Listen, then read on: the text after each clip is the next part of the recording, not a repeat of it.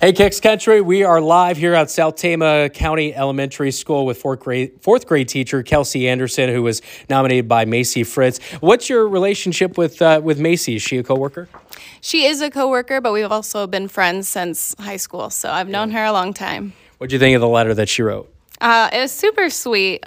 Macy is not that much younger than me, so I guess it just feels good to have someone that's she has almost as much experience as me, but it feels good to hear that she looks up to me and thinks I'm doing good things. Yeah.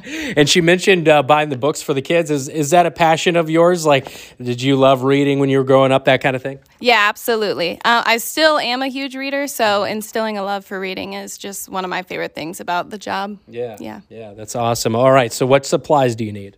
Books, pencils, binders, all of those kinds of things. Congratulations and enjoy it. $101 is yours. Perfect. Thank you so much.